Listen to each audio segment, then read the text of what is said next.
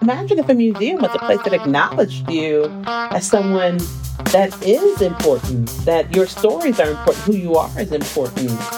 I'm very much interested in how that's successful in certain kinds of spaces or between certain individuals. And what if the museum was much more of a personality that you came to want to spend time with, to eat with, to be with?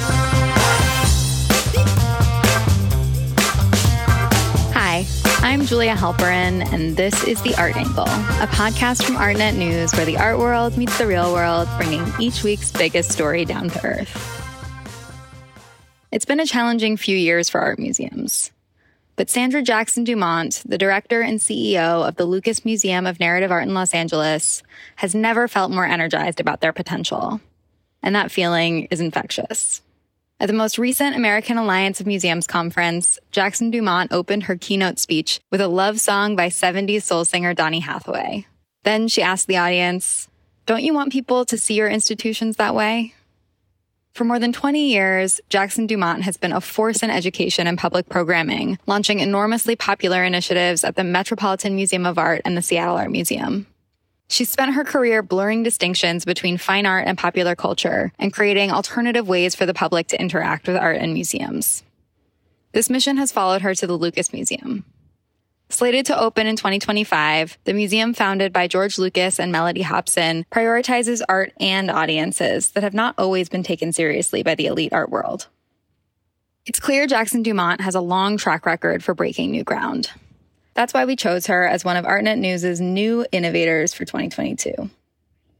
The Innovators List will be out in full later this month. Ahead of the release, Jackson Dumont spoke with Artnet News contributor Janelle Zara about how she is challenging the museum model as we know it. Hello, Sandra. Thank you so much for joining us on The Art Angle, and congratulations on your recent induction to the American Academy of Arts and Sciences. Oh, thank you. I appreciate that. So let's just dive right into it. You're the director and CEO of the Lucas Museum of Narrative Art. And so for anyone who's not familiar, we'll just set out the layout of the museum. The museum's founders are husband and wife George Lucas and Mellody Hobson, which some people might recognize those names from the Star Wars franchise. Can we talk about the genesis of their vision to create this museum? And what do we talk about when we talk about narrative art? Yeah. So George has been collecting art for 4+ decades. He's always gravitated to art that tells stories. He believes very strongly in the power of visual storytelling to reflect and shape societies. And he wanted to create an institution dedicated specifically to narrative art, the art of storytelling. I think this is pretty powerful because together, George and Mellody also share a passion for collecting. She's not only committed to this notion of storytelling, but she's also interested in the idea of what a museum could mean in society and how it can drive various opportunities for people from various backgrounds to kind of come together. Before they married in around 2013, they were both collecting, but her focus was on modern and contemporary works, much of which was by African-American artists. And since then, they've created works that sit at the intersection of their shared interest. Their personal collections are separate from the museum's collection. I think that's an important thing to share. And the museum, we as an institution, are acquiring works ourselves as an organization committed to narrative art.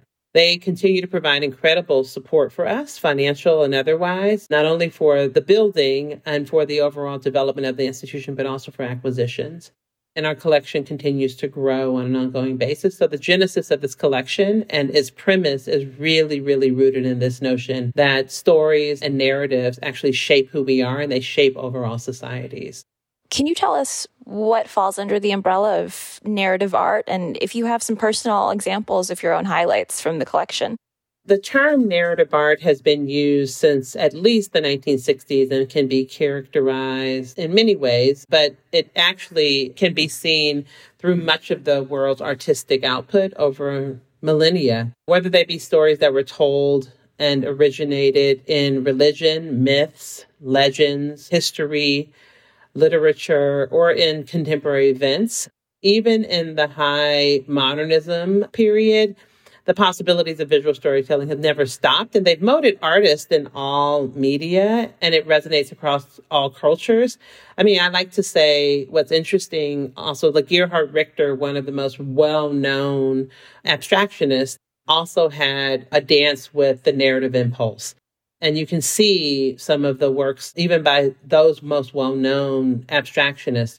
So this museum is the first institution to explore this function across cultures, time periods, and regions. But it's not the first to do that. It's the first to be an institution dedicated to that. And I like to say it's kind of akin to, let's say the Studio Museum is an institution that's dedicated to Black artists, wherever they are, and their creative practice. MoMA was founded at a time when people were not looking to the U.S. It was all about Europe when it came to modernity. And there wasn't a place in the U.S. that really was dedicated to modern art. And so they went deep and broad to create an institution connected to that. When you look at ICP, the International Center for Photography, is an institution dedicated to a medium, photography, which was kind of considered the stepchild of the art world, on so many levels. And then you look at a place like the Whitney, that is like an American institution that at the time that they were developed, other places were not looking at America as a creative force that would challenge the canon of art history and have the American imprint on it. Certainly not artists of the 20th century, artists that were making at the time. So when I think about those institutions, and I can look to Europe as well and look at the Victoria and Albert Museum that is about design and it's about art history as well, and the connection between those two. There wasn't a museum dedicated to that at the time. And so we are an institution that's cutting a path in very much the same way those institutions were. So narrative art is artists from everyone from Black Attic figure artists who were making incredible vases that illustrated the battles of love and loss to Kara Walker or Kara James Marshall, from Artemisia Gentileschi and cave paintings to the covers of publications that have shaped our existence. So narrative art is the artwork that actually does work to shape how we see each other, how we see the world, for better or for worse, I should say. One of your headlining acquisitions that we wanted to ask you about is the recent purchase of a Robert Colescott 1975 painting, George Washington Carver Crossing the Delaware, page from an American history textbook. So for anyone who doesn't know, this is Colescott's take on Emanuel Lewitz's 1851 painting, Washington Crossing the Delaware, where the original figures have been replaced with Black figures, including George Washington Carver, Aunt Jemima, and Uncle Ben. This acquisition made headlines in 2021 after a reported 7-minute bidding war at Sotheby's, and ultimately the museum won for $15.3 million, which set a new record for an artist whose work has been historically undervalued. So what we want to ask is why it was important for this work to be part of the collection. And as you've been building out this collection, what kinds of conversations did you have with George and Mellody leading up to this purchase?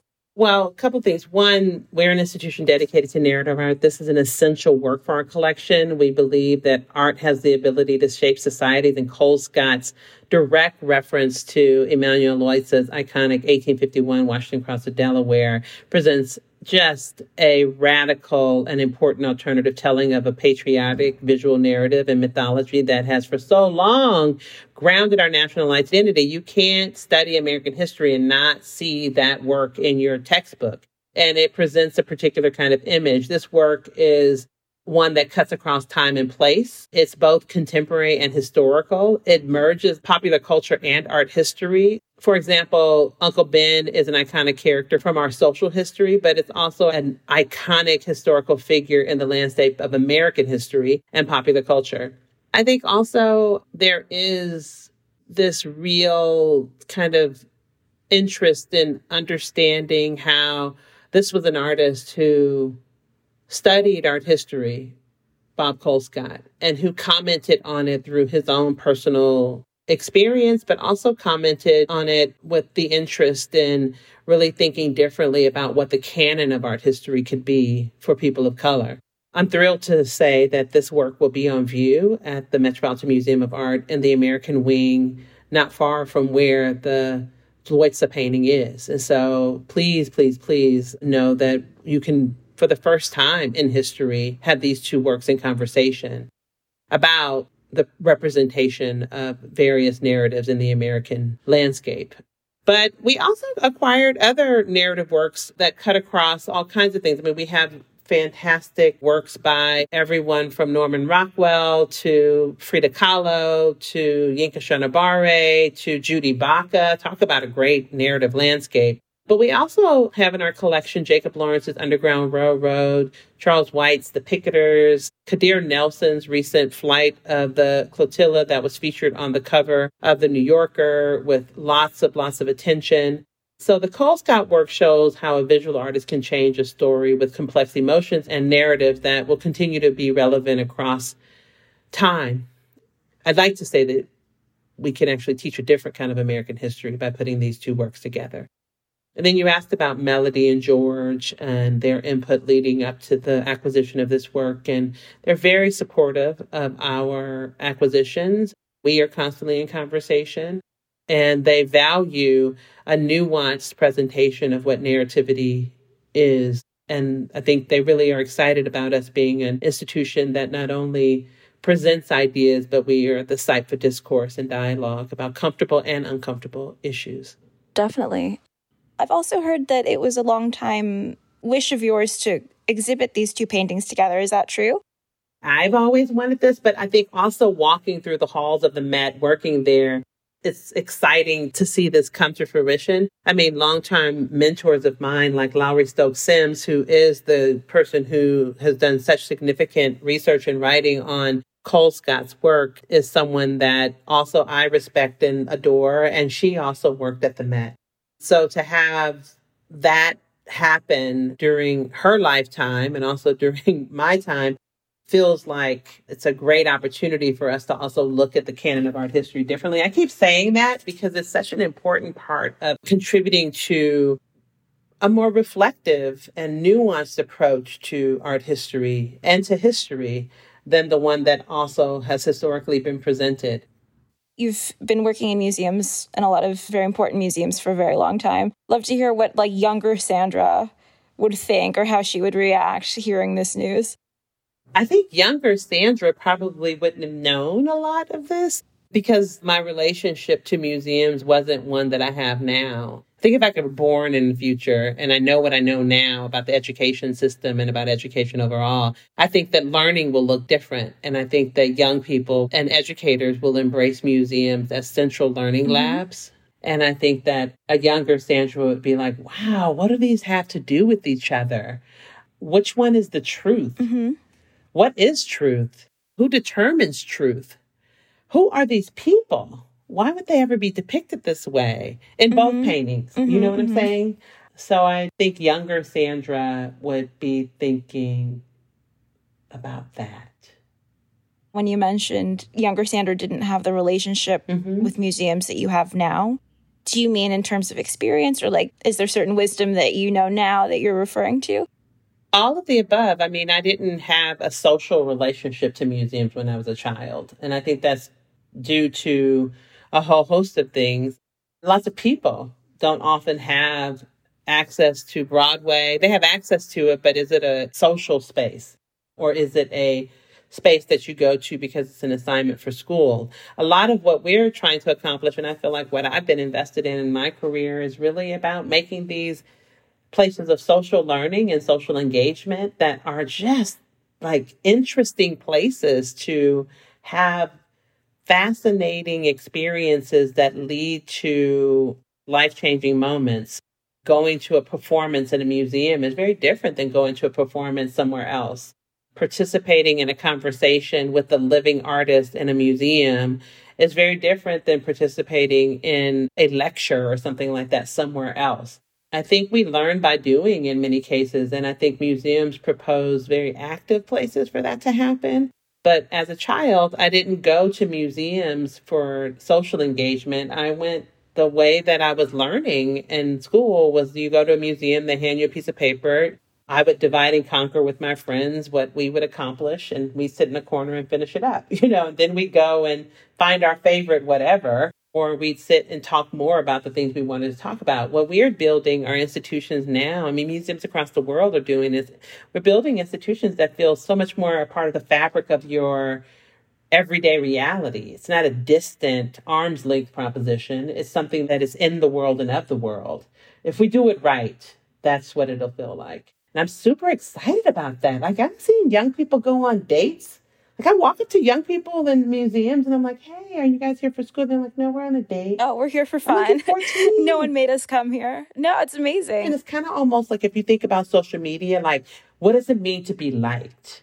Someone hearts you. We want people to choose museums, choose the experience, not feel like someone convinced them that this is important. And I'm loving that we're building an institution that really is centered on that. Yeah. That is bound up with people's interests. And it's our job to figure out where the intersection is between these important historic works or these important contemporary works and what people can glean from them. The privilege we have is that we get to sit at the intersection of people's everyday lives and what matters to them, and these works of art that could contribute to shaping their everyday lives and vice versa. So I want us to be a museum that people walk up to and it's like, I don't know what's going on there, but I'm sure today something interesting is happening. What you're describing is like, that's a lot of trust that you'll go there and you'll find something for you. Yeah. And I think that's a feeling that people really don't have when they go to museums, historically anyway. Yeah. I was thinking like some of it is even about who am I going to meet at the museum today? What fly individual is going to be there? What interesting person? Or I went to the museum and imagine such and such was in the galleries. And can you believe it? Wow. It's that kind of thing that I think it should feel like some of those places. Here in Los Angeles, people end up at boardwalks or they go for hikes or whatever. When I lived in Seattle, I would go for these like long walks and stuff like that. And so much of it was about taking in nature and getting your own health and welfare jolt or peace of mind or whatever. But the aftermath was, I ran into such and such on the trail today, or I saw such and such at this thing, or I witnessed this thing happen. What if we could create the space where those things happen and people start to feel like they want to depend on that, like that we become the dependable place for that kind of interesting thing to happen. And some of those might be quiet moments. Some of them might be big moments. I'm interested in that. Does that sound interesting to you? I mean, What you're describing is like, let's transform the museum so it's the town square. Yes. Like it's a site for social interaction. Let's see other people. And I think historically, the way that I think about museums is you go to this place and this history is being presented to you. But what you're describing is that young people can go there and like feel like they interacted with something or like with other people. And this was an active site instead of a passive site. It exists and it's dynamic because I participated. It's interesting because I just presented in Venice at the Loophole of Retreat, and I talked about the archive of our minds, the memories as archives, and that museums are archives. And the more we create this tethering between who we are and what these places are and what the things are, they do become town squares. We talk about the middle of the museum here at the Lucas Museum as the canopy, like this place that people can gather under. The museum becomes this not safe space, but a safer space. I don't believe in safe spaces. I would love to believe in a safe space. I just haven't run into one yet. But I believe in safer spaces where, the conditions are such that you feel safer to participate in the more rounded version of yourself, and that the experiences kind of just feel magnetic. It's a place where you're not coming to see just things, but you're coming to see and be seen in many ways. Like, imagine if a museum was a place that acknowledged you as someone that is important, that your stories are important, who you are is important. I'm very much interested in how that's successful in certain kinds of spaces or between certain individuals. And what if the museum was much more of a personality that you came to want to spend time with, to eat with, to be with, That sounds beautiful. I mean, that leads me to my next question. The fact that you were working at the Met before you came here. I love the Met. I think the Met is such like a wondrous universe to get lost in. But at the same time, there's many ways that it's kind of the opposite of what you're describing. Like, it's so rooted in history. This is a building that's like almost 150 years old, or an institution. And some of its structure is rooted in precedent that is a different time and place, a different set of values, whether it's how staff is going to be organized, what counts as art, who is an artist, what are these categories. So I kind of want to ask you, when you were offered this job, what kind of opportunities it represented to you, being something so new in a lot of ways that actually challenged these ideas? Well, I feel like that's the function of my role anywhere I work, to really think about how to make places, no matter what they are, usable and dialogic and engaged. So these structures that exist, I think we're all learning. And contrary to what a lot of people believe, the Met it's a breathing vessel. It is a thing that evolves and transforms and tries to bump against itself. And in doing that, though, it's also bumping against the 150 years that it's existed. So I came here and I naively thought, believe it or not, Janelle, I was like, I don't have to retrofit anything. First of all, there were 2 other directors here before I came, so I'm not the first director of the Lucas Museum. The reason why I say I was naive in many ways is because we're not detached as the Lucas Museum from the history of art and from the history of museums. And so while there is this major and an amazing opportunity for us to really think differently about how museums work and function and what they mean in the world, I think that we're doing that in the context of people actually knowing what a museum is. People having preconceived notions about the purpose of museums, not even preconceived notions, they're just notions about institutions and what they are. And so we're working against this long-standing history of the role that museums have played in society, or what has been known as the role of museums in society, which has historically been presented as a prescription of exactly what you said earlier, which is you come here for me to deposit something in you and you leave with that information. And in our case, it is along the lines of what most museums are trying to do, which is actually create a discourse, a relationship. And the Met is trying to do that as well.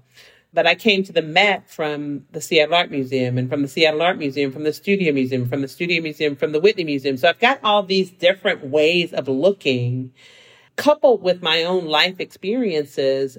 And so these staffing structures and these organizational hierarchies, I think there are some that really work well. I think sometimes it's been the people in them that hasn't lent it to its greatest success. I think in other cases, this is such an opportunity for us to go against the grain of the stereotype of who gets to sit in these seats. Who are the actors that shape these institutions? What can we do and what's impossible, or what people perceive as impossible, which we see as promise here. So it's not a clean slate. It's never a clean slate. I like to think, at the Studio Museum, the work we were doing there, at El Museo, the work they've done there, or the Wing Luke Museum in Seattle, like all these places have said they want to be museums. Museums are a very specific thing. It's a place that is decidedly saying that we value these things. We think this is important to be cared for over time for future generations. That's one of the central premises. And I think that the thought is that a lot of people don't understand, or people that aren't the quote unquote traditional museum goers don't understand the importance of museums. And I would argue that people do understand. Generally speaking, most people understand museums.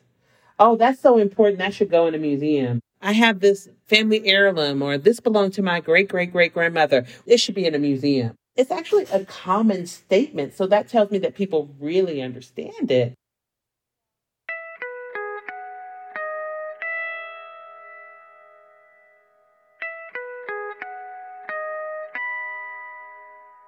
So when we're talking about forming a museum in 2023 or 2025 even, what are some precedents that we can let go of, and then precedents that we need to keep in order to preserve that sense of this is an important place. We go here because these are important objects, but also to bring in this idea we're going to go and have fun. I'm excited to go somewhere that you'd want to bring a date to. How do you create that atmosphere with all of the precedent we have of what a museum is supposed to be? I love that question, by the way, because it actually speaks to a sense of, to be crude about it, target audiences. It means that I have to pay enough attention to understand what you find interesting and compelling.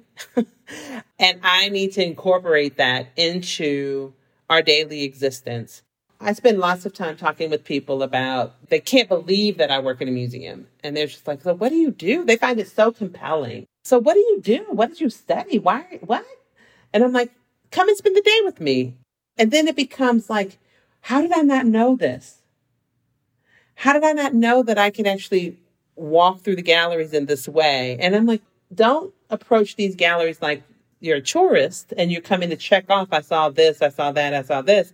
But approach it like today I'm feeling this. I'm thinking about this. And you can walk up to the person at the front desk of almost any museum and say, I like bicycles, or I've been thinking about these issues. Do you know where I could find similar works in the collection? Or I told people to figure out a soundtrack and then walk through the galleries with the soundtrack. I think that there's opportunity in our world for museums to really, really, really play a more central role in the social and the intellectual lives of people. The best dinner parties, best conversations, the best church events, any of that stuff that I've gone to in my life, concerts, whatever, are all centered on this notion of you had to be there on that day, at that time. And if you weren't there, you missed out. So museums kind of have to create this fear of missing out kind of situation where people are excited about it. They feel like things are time-based. It's not, I can go see the snuff jar any day, but it's like, I know that the snuff jar is there. I can go see it anytime I want to. But on Tuesday, the 13th of November, Janelle is going to be giving a talk about her parents and how they collected snuff jars, and she didn't even know it, but only through the legacy of blah, blah, blah. And then people who know Janelle are going to show up, and then those people are going to tell somebody else, and then their minds will be transformed and their excitement will be centered on not only the object, not only the people, the museum in that moment, but also about the people that were there. We used to do something at the Met called Meet Your Match. And we started it on a Valentine's Day, then we just started doing it all the time. But basically, you come into the Great Hall and they hand you a piece of paper and you answer this question. Do you like this or this? And then based on what you picked, then it led you to another question. Then it led you to another question. And it led you to the work of art that was your personality match. Then you learned where that work of art was. You go to the work of art. And there are other people that are a similar personality as you there. And you're like, did you answer the same questions? And you start talking to strangers in ways that you probably wouldn't otherwise. So doing lots of things like that, I think, are really incredible. Looking at works of art with elders who have a different understanding based on when they grow up of a work of art, of an experience in a museum, looking at the architecture of a building, not even looking at a work of art, just like looking at the place itself. I wanted to ask you about your personal history with art. I know that you've been studying art history since undergrad and into graduate school in many museums that you've worked at. When you were talking, for me personally, I was thinking about my own parents' relationships with museums. Like, I don't know if my father has ever been to a museum in his life. And I know that my mother has because I brought her to one, and it was James Turrell at LACMA, which seemed perfect for her. It's just an art form that so clearly has a physical presence and has like a visual presence. And it was something that really engaged her. She read every single wall text, which surprised me. So what I want to ask for you is if you could go into undergraduate and know that you wanted to study art history, did you have a strong personal home background in art that kind of set you up on this path? Oh, no, not at all. I studied biology initially. Oh, wow. Yeah, so when I went to undergrad, I studied biology because I was decent at the sciences. And more than that, I thought that in order to help people, I wanted to give back, contribute to my quote unquote community, be a credit to the people who had invested so much in me. And I thought that it was more about doing that and also being kind of an upright citizen, if you will. I grew up in San Francisco in the Fillmore, and I'm the first generation college student. My mother's from rural Mississippi. And so for me, it was less about doing totally what fed my soul or anything like that, but doing something that allowed me to contribute to society. And for me at the time, that was biology. I really wanted to go to medical school and be a doctor. So I spent my first 4 years of undergrad studying biology. And I say first 4 years because it wasn't until my senior year that I changed my major to art history. I had taken an art history course as a part of like general ed requirements, and it kind of stayed with me. But more than anything, I saw a movie. I don't know if you've heard of the movie Boomerang. Eddie Murphy and Halle Berry are in it, and they work at a design firm in New York City. And I think she had studied art history. So I thought, oh, maybe I want to be a graphic designer, because she was stylish, she was smart, she was charming, and of course she's fine, you know. So, but she also was volunteering in Harlem at the time, teaching art classes to kids. And I just found that to be really interesting and more aligned with my understanding of how I wanted to be in the world as a aesthetic person, I would say. But then I saw a special on what was public television in San Francisco.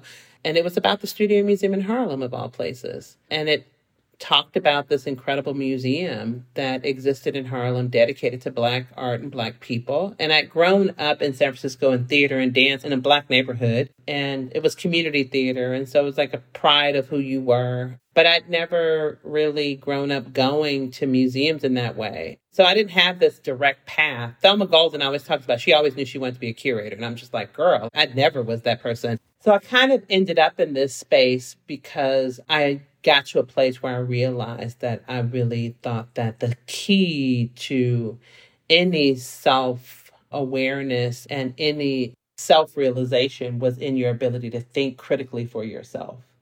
And so I found that art was this place where people were able to not only think critically about themselves, but it was also the place where historically a Flemish painter or contemporary artist, you were putting your imprint into the world that would help cement over time a view of the world, a positionality. And so that was really important for me. It's funny that you mentioned that your parents, you don't know if your dad has ever been, and you know that your mom went because you took her. I had the same experience. Yeah, I think it's a very common experience. And I think it's also very telling that your kind of first notion of art history or like studying it came from watching a movie where Halle Berry depicted this person. There is not a lot of other ways to even see what this lifestyle would be, or, you know, there's not a lot of ways where that would have intersected with my life or your life if this particular actress had not depicted this particular kind of role. You know, I think it's just something that a lot of people are not aware with or like do not have access to. No, but you see a lot more of it now. I mean, popular music right now and athletes, they're talking about art all the time. They're collecting it. Yeah, it's cool now. It's very cool. Like you go to an art fair and you're just like, wow. And I see the same thing in museums. So this idea that they're irrelevant is just kind of ridiculous. I mean, when you have Jay-Z and Beyonce doing a video installation at the Louvre, then the world is very different. We just also need to create the spaces for people to have an understanding of what it means professionally to be in these spaces, not just as an event. So while I've talked a lot about the social makeup of museums, I also think it's imperative for us to talk about the professional makeup of museums and how we want to have people in these spaces in ways that they see themselves being able to contribute from that point of view as well. The YouTube video that made me excited to talk to you is your keynote speech at the American Alliance of Museums conference. That was very interesting. I really have to behave differently in some of these spaces. Like, Oh, I love it. For any listeners who don't know what I'm talking about, you opened with a moment to vibe to this Donny Hathaway song before you kind of jumped into your speech. That's when I knew that this would be a really great conversation. But you said something really important also during that speech, which was that right now museums are experiencing an ethical, social, and cultural seismic shift. I want to talk about what you meant by that. Can you give us a few examples and the obstacles for museums to kind of overcome these? And also the opportunities they present. We've talked a lot about this throughout the conversation, but just to kind of hone it in. When I think about ethical, social, and seismic shift, I think about what is the reason to exist and for whom? It's almost like the values proposition for society. If you only see yourselves as the custodians of these things so that they're just taken care of, then I propose that we should be places that are not only taking care of these things, but we are tethering these things to people, and certainly the people from the cultures that made them. That's one piece of it. So it's a question of relevance and a question of what's your purpose. And so I think that museums are really in the place now where they realize that the world has changed around them, and so they have to meet the moment. And meeting the moment means that you have to come to terms with that you can't just be for a tiny, small subset of people. You can't behave in a certain way only. And you have to be comfortable with having uncomfortable conversations. And you have to prepare people to not just talk about art, but talk about the world. And so that means that you actually have to be thinking about the world, and you have to be in and of the world.